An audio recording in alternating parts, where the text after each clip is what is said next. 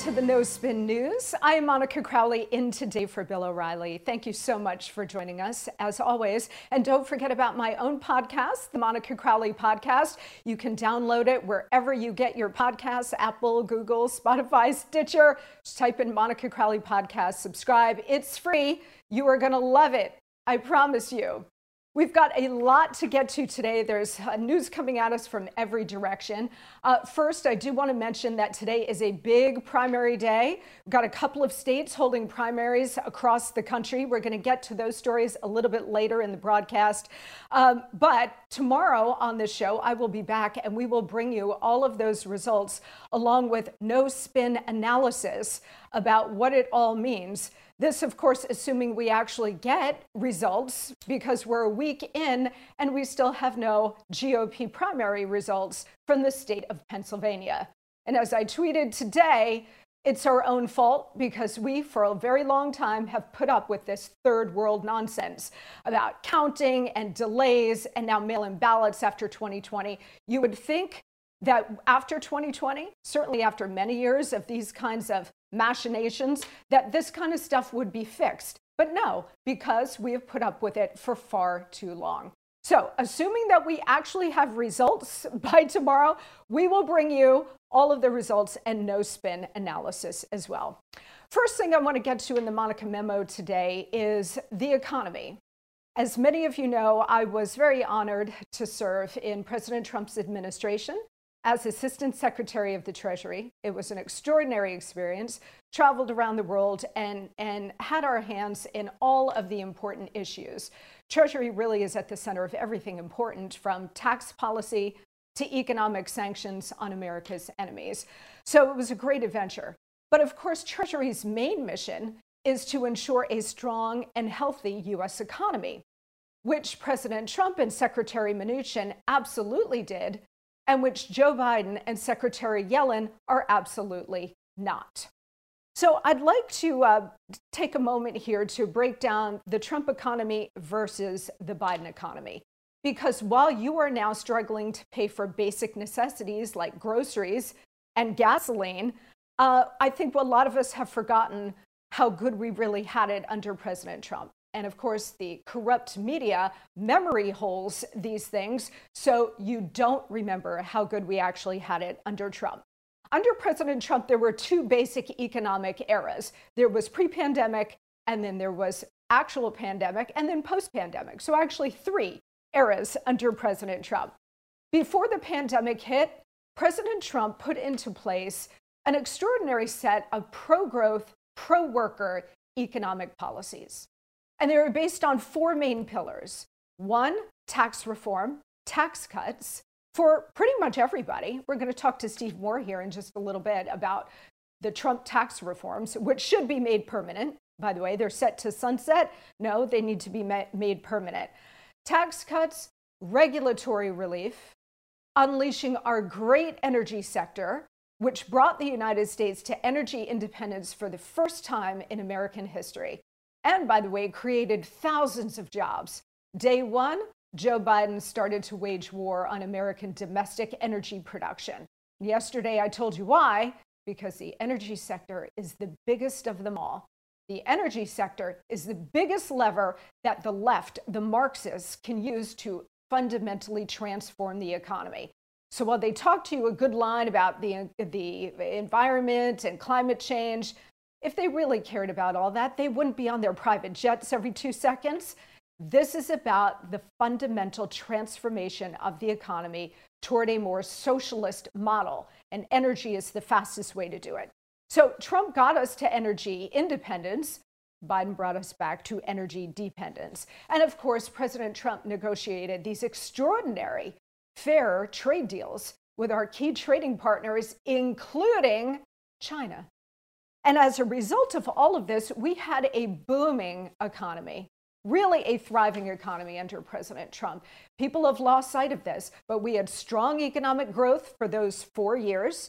We also had historically low unemployment rates across all demographics. This was an incredibly inclusive economy under President Trump. This was an opportunity economy under President Trump. Historically low unemployment rates for Blacks, Latinos, women, veterans, Americans with disabilities, Asian Americans, you name the group, and we had historically low unemployment rates. And the other thing that it delivered was poverty at record lows, particularly for Black Americans and Latino Americans. The other thing that the Trump booming economy delivered, which gets no coverage at all, and I never expect it to, except when I write columns or Steve Moore is coming up when he writes columns. You know how the left always talks about, well, we want to narrow the income gap, income inequality, and it's such a corrosive cancer in our society, and it's all due to capitalism. Do you know that under President Trump, the wage and wealth gaps actually narrowed? And they narrowed because while those at the top were still earning more, those at the bottom were earning even more and faster. They had a faster rate of growth in terms of their income, wages, and prosperity than those at the top, and therefore that gap began to narrow. So while the left for years has been talking about, well, we want to take on poverty, we want to take on unemployment, we want to narrow the income gap, well, guess what? In 4 short years, President Trump actually did those things. Of course, he gets no credit whatsoever. Like President Nixon and President Reagan, he's a Republican who succeeded. Therefore, everything he did needs to be memory hold, including the booming economy. So Trump gave us this great economic miracle. And then the pandemic hit. And what happened? And I was there in the middle of all of it because Secretary Mnuchin and Treasury, we all led the effort to get the American people and America's businesses through the most acute period of the crisis.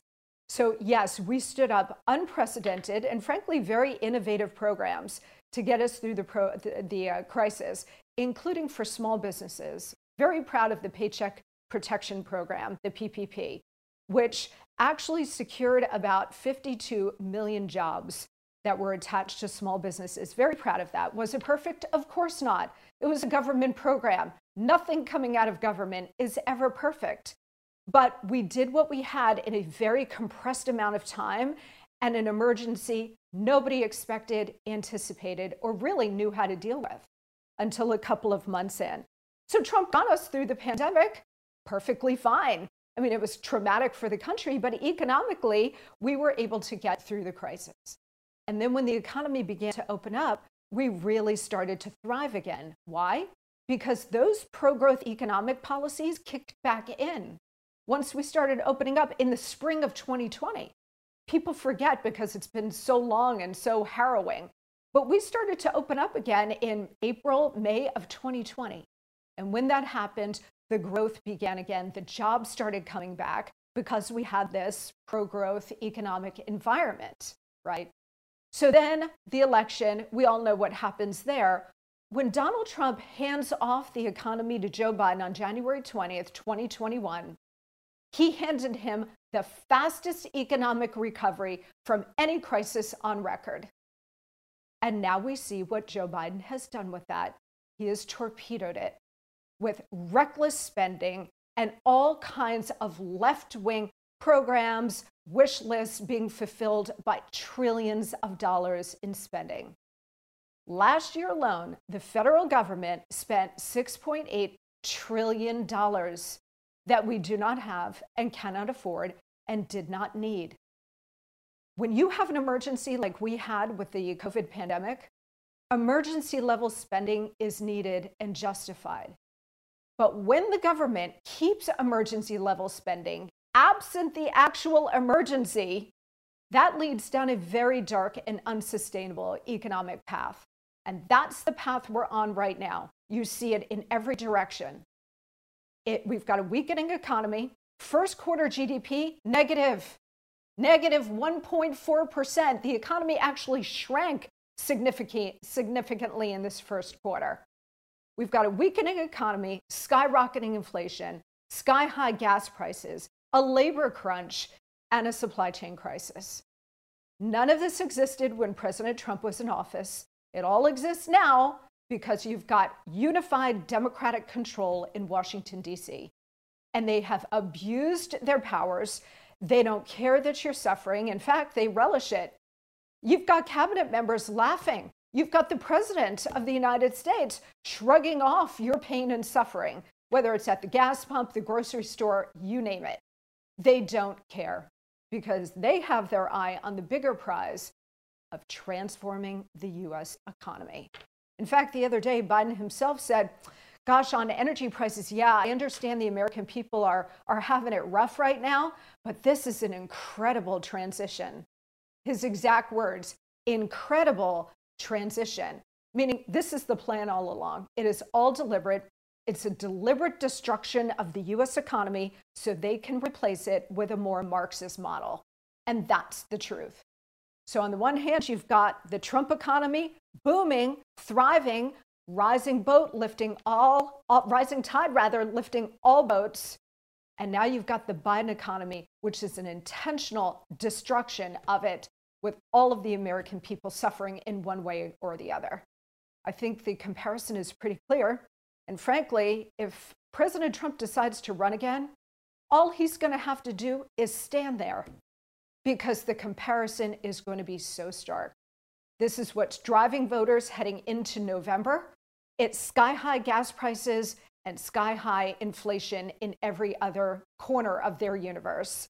People are going into grocery stores, putting bacon back because it's $10 a pound and they can't afford it. The United States has always been the land of opportunity and it's always been the land of plenty. And now we have some stuff that we can't afford and we've got shortages on things like baby formula. Again, all of this is the logical end of a command economy. You see it throughout history with socialism and communism. It never works. But you know what? The communists don't care because to them, they got the eye on the prize for the much bigger goal. And if you're suffering, so be it. Can't make a communist omelet without breaking a few eggs. And you know who are the eggs? You.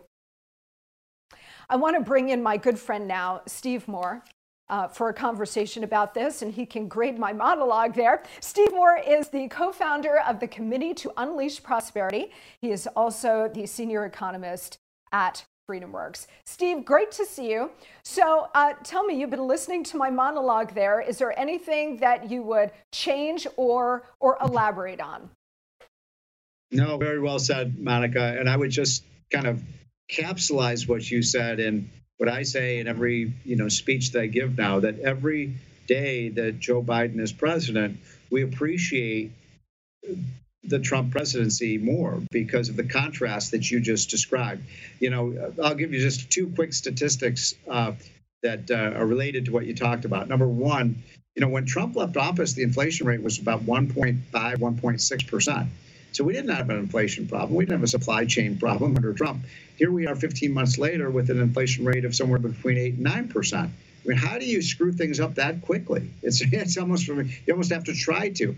And the other one that I like to point to, because I know President Trump is very proud of this, that the month he left office, for the first time in 50 years, we actually did achieve energy independence. We were actually exporting our oil and gas because we're producing so much of it. Now we have to get it from Russia and Saudi Arabia and Iran and other countries. So those are just examples of what this progressive agenda has done to the American economy. And it's heartbreaking. It really is. And like I said, it's all intentional. And I think people are starting to recognize that now. Steve, you mentioned inflation. Everybody is feeling the pinch, especially the middle class, the working class, and the poor. They're disproportionately impacted by inflation. As we know, it is the cruelest and most regressive tax of them all. Can you talk to us a little bit about, because a lot of people in the audience remember the inflation of the late 70s and early 1980s. They used a different metric back then. There was a different inflation gauge. And then it was like 17, 18, 19%. And people now are saying if we use that same gauge that we used back then, inflation would be running that hot. That's how significant this is. Do you agree?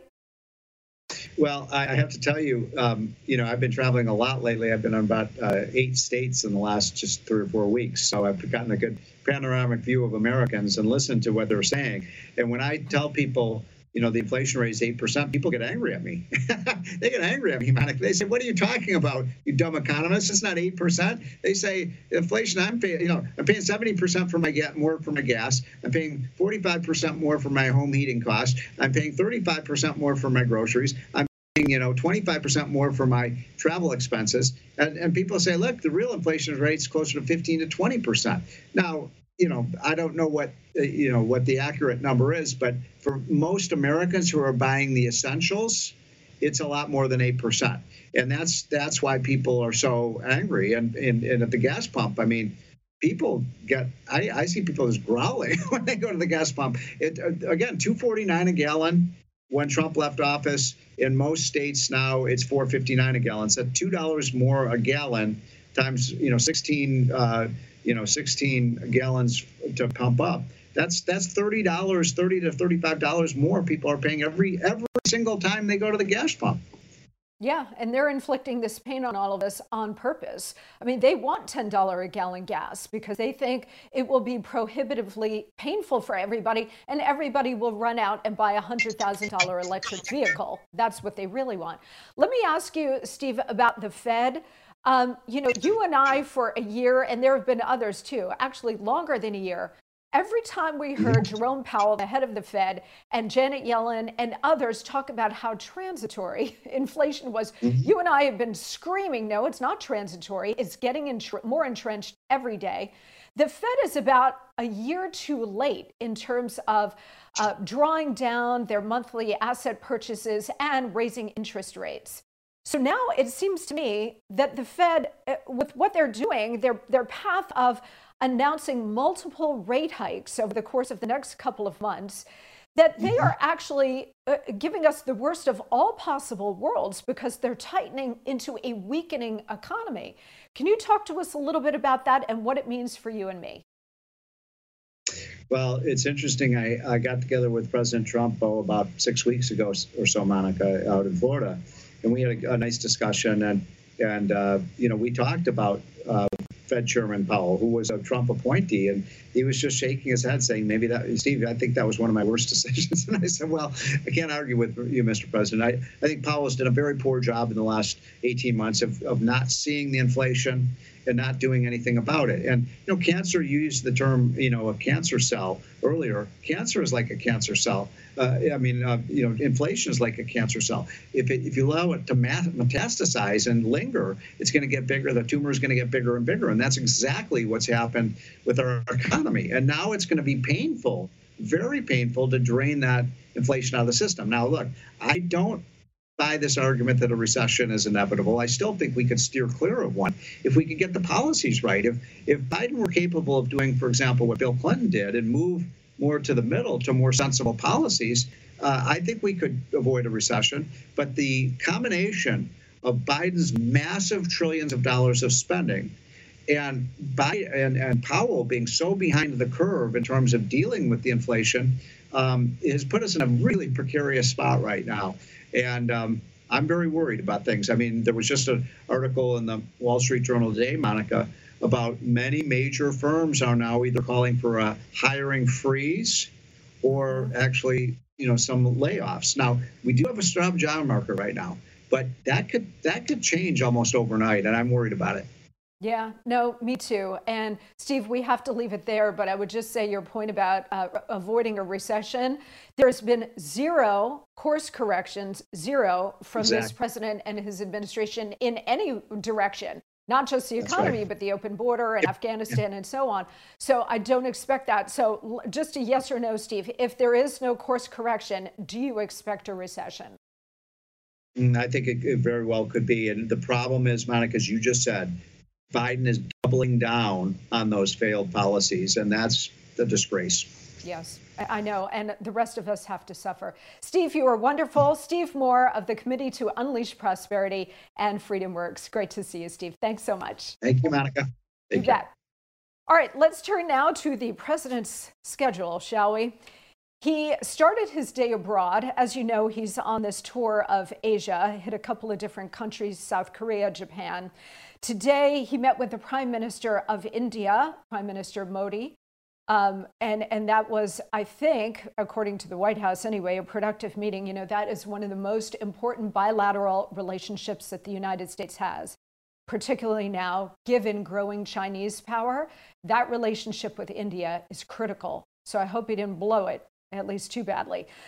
He also met with the Prime Minister of Australia, Anthony Albanese, and he greeted U.S. staff at the U.S. Embassy in Tokyo, in Japan, today.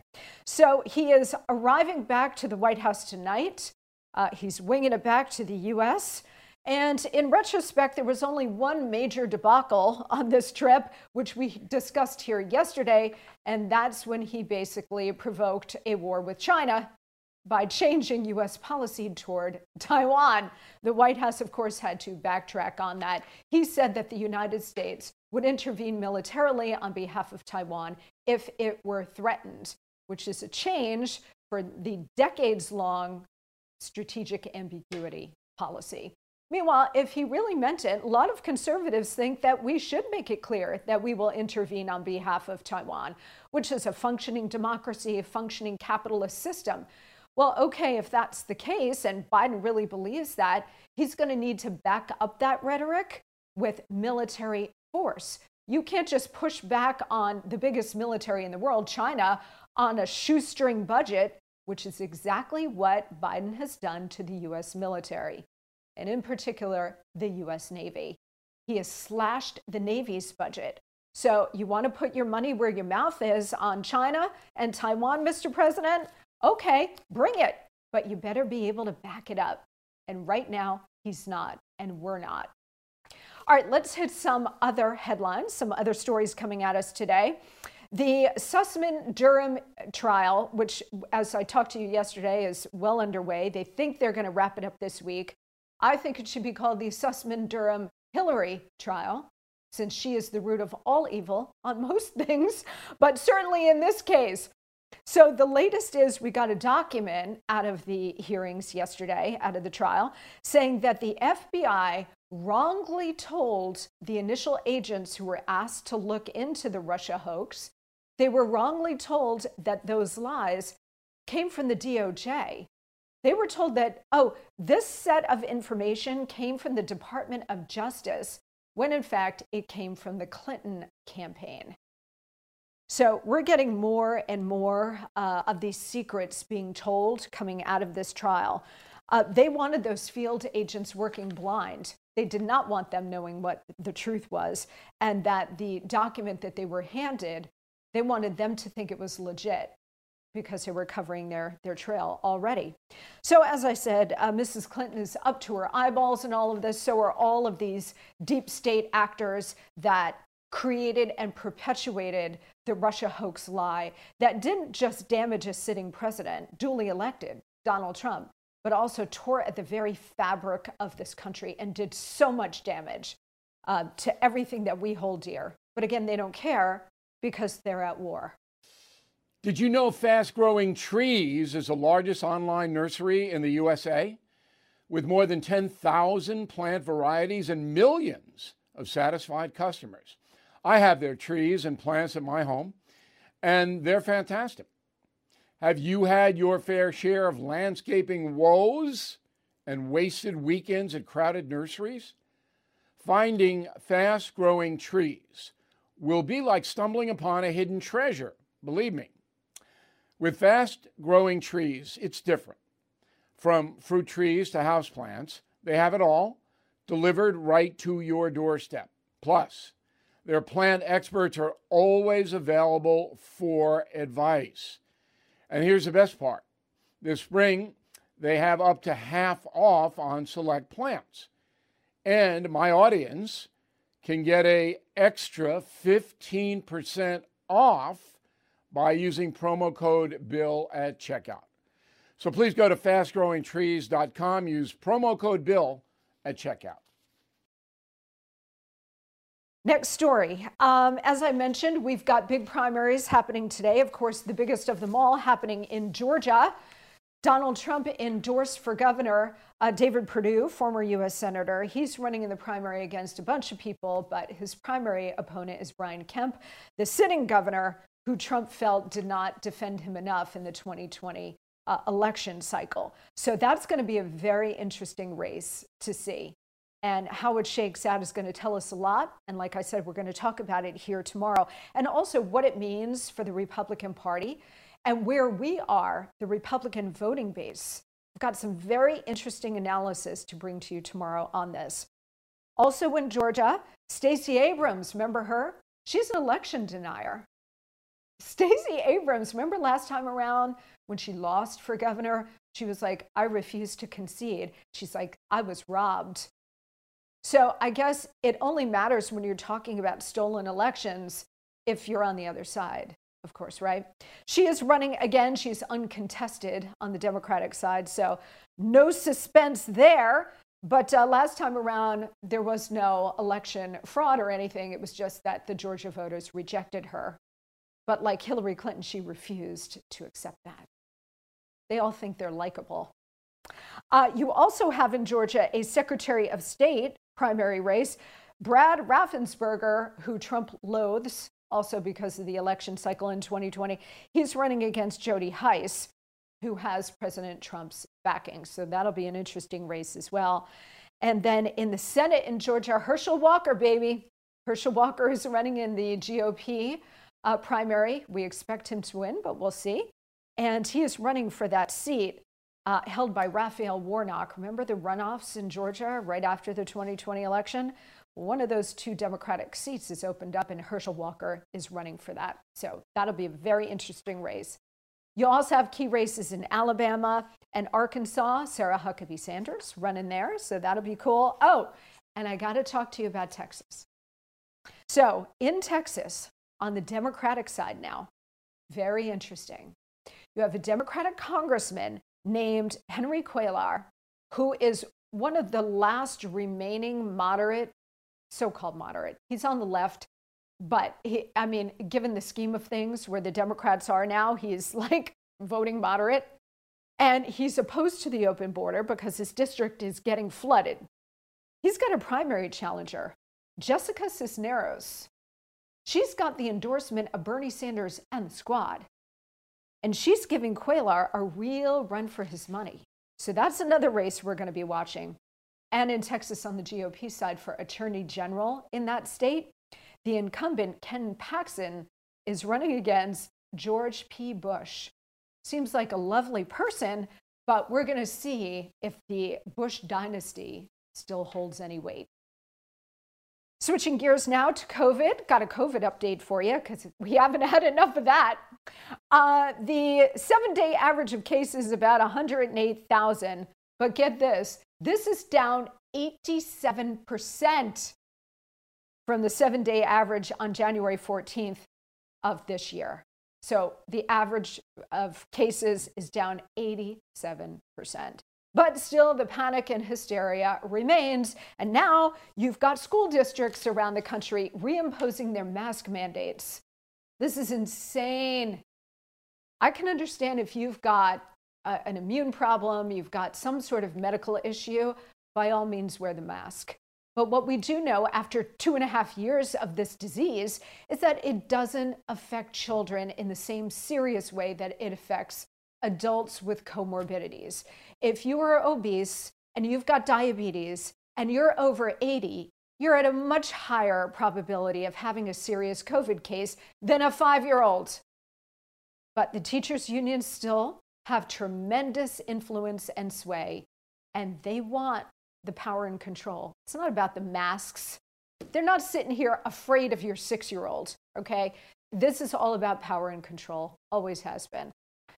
You got the Philadelphia School District, other districts bringing back the mask mandates, Providence, Rhode Island, Brookline, Massachusetts, Northampton, Massachusetts, of course, liberal strongholds, and Pittsburgh, Pennsylvania. That's very interesting, but I mean, if you're a parent in these school districts, you've got to be pulling your hair out. And I don't blame you, because here we go again. Come on, man. Ukraine update for you. So the Pentagon is now working on plans, and they say it's very early stages, but they're working on plans to send U.S. troops to guard the U.S. Embassy in Kyiv. President Biden has told us repeatedly, no American troops on the ground, not engaged in any kind of aspect of this war between Russia and Ukraine. Well, now we could have the possibility of troops being stationed at the embassy. But I ask you, having seen the military-industrial complex our whole lives, what makes you think it will stop there? The ruling class has been chomping at the bit, okay, to get the United States involved in this and create World War III. President Trump put all of this on pause. This is another reason he needed to be destroyed, because he didn't buy into the military-industrial complex. He actually brought peace. He brought our troops home from combat zones, war zones. But now, we're right back to where we were. And the military-industrial complex is so happy. And the ruling class is so happy. Why? Because all modern wars are money laundering operations for them. So I hope I'm wrong about this, but if these initial troops go to the embassy to ostensibly guard the embassy, I'm very concerned that we could be facing a slippery slope of gradual escalation. Last time we saw that, it was the war in Vietnam. And I know we're dealing with two incredibly different situations here, but I'm telling you, they all have it gamed out. And I hope I'm wrong, but I could be right. Okay, last story to bring you here. An Afghan rebel group is asking for Biden's support, and they are warning of new terror threats to the United States and America's interests. Not a big surprise.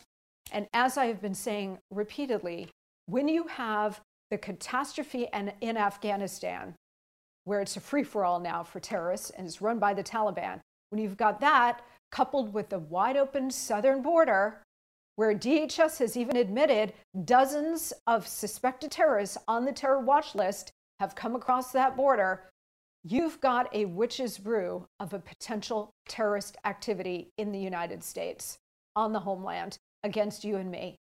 Again, I hope I'm wrong about this, but I don't think I am.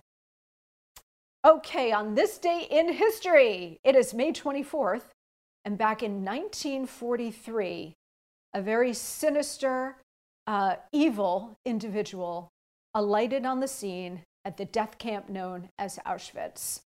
Dr. Mengele, 32 years old, arrived at Auschwitz.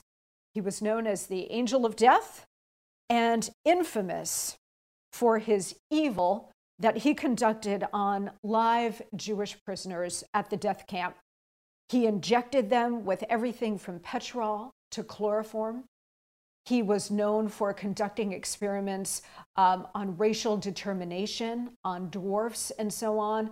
But he had a particular affinity for doing experiments on twins, which was particularly horrific. So he was also the leader on the ramp at Auschwitz. When the trains would pull in, he was the one with a quick flick of the finger. You live, you die. You go to work, you go right to the gas chamber. Mengele led that, and he was there on the ramp. I have been there 3 times, actually. I've been to Auschwitz 3 times. And I do recommend, there are a couple of places in the world that I think every American should go to if you've got the time and the resources. And Auschwitz is one, because it's not to be believed. Auschwitz, and of course the death camp down the hill, Birkenau, where about 1 million Jews and others were killed. It's not to be believed. You've got to go there and actually see it. They finally caught up to him. He escaped after the war. Mengele did. And he escaped to Brazil, and he took on an assumed name. And he was able to live until they actually tracked him down. But once they tracked him down, they found that he was living under this assumed name. And they put the pieces of the puzzle together, and they determined that he died of a stroke in 1979. So he did not get the human justice that we all expect and would want for a Nazi war criminal, but judgment in the end comes for us all. We may not see it, but it's there. Okay, let's hit a quick break, and let's also take a listen to one of my favorite moments from one of my recent podcasts. Everything is expensive these days, you know that.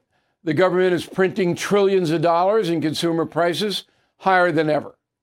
If the government continues its printing and spending, the dollar could continue its free fall and lose its coveted role as the world reserve currency. Let's hope that doesn't happen. But there are a few things you can do right now. American Hartford Gold can show you how to protect your money, your retirement, your hard-earned savings against inflation by helping you diversify a portion of your portfolio into physical gold and silver. Start with a short phone call, and they can have physical gold and silver delivered right to your door or put inside your 401k or IRA. So please call or text them right now.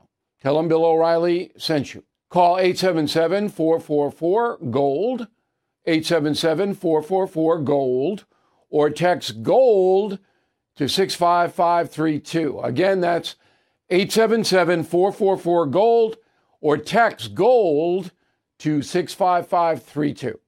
At Evernorth Health Services, we believe costs shouldn't get in the way of life-changing care, and we're doing everything in our power to make it possible. Behavioral health solutions that also keep your projections at their best? It's possible.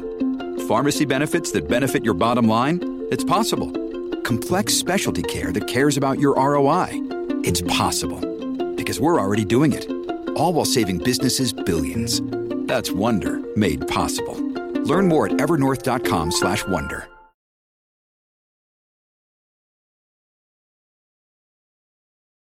And now let's take a listen from one of my favorite moments from one of my recent podcasts. On Monday, I told you that the judge in the Michael Sussman trial is married to Lisa Page's lawyer. Lisa Page of Peter Strzok lover infamy. And they're all chummy with Eric Holder, etc., etc. I brought all of this to you on Monday. Now, get this. That same swamp judge, appointed by Barack Obama, has allowed as many as 3 Hillary Clinton donors among the prospective jurors for the trial. You cannot make this up. John Durham's team objected to putting one Clinton contributor on the jury after the man said he would strive, quote, strive for impartiality as best I can.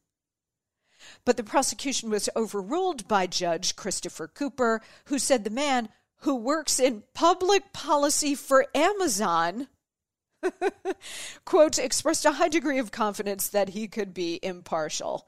OMG, you guys. I mean, keep in mind, you guys, that this trial is taking place in Washington, D.C. In 2016, D.C. voters favored Hillary over Trump 91% to 4%. And Democrats in D.C. now outnumber Republicans 76 to 5%. But wait, there's more swamp goodness. At least one person who donated to Alexandria Ocasio-Cortez is among the prospective jurors for the trial.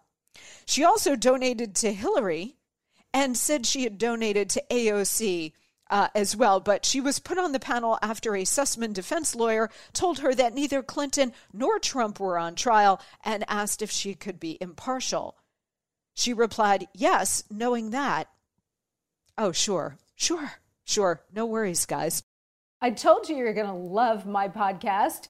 Subscribe, share, and listen right now on all platforms, wherever you get your podcasts, Apple, Google, Spotify, Stitcher, wherever. You don't want to miss a minute of it. Okay, we're going to take a quick break, and when we come back, we'll be back with a message from Bill. Step into the world of power, loyalty, and luck. I'm going to make him an offer he can't refuse. With family, cannolis, and spins mean everything. Now, you want to get mixed up in the family business. Introducing The Godfather at ChumbaCasino.com. Test your luck in the shadowy world of The Godfather slot. Someday, I will call upon you to do a service for me. Play The Godfather, now at ChumbaCasino.com. Welcome to the family. No purchase necessary. VGW Group. Void where prohibited by law. 18+. Terms and conditions apply. With the Lucky Land Slots, you can get lucky just about anywhere. This is your captain speaking. We've got clear runway and the weather's fine, but we're just going to circle up here a while and get lucky. No, nothing like that. It's just these cash prizes add up quick. So I suggest you sit back, keep your tray table upright, and start getting lucky. Play for free at LuckyLandSlots.com. Are you feeling lucky? No purchase necessary. Void where prohibited by law. 18 plus terms and conditions apply. See website for details.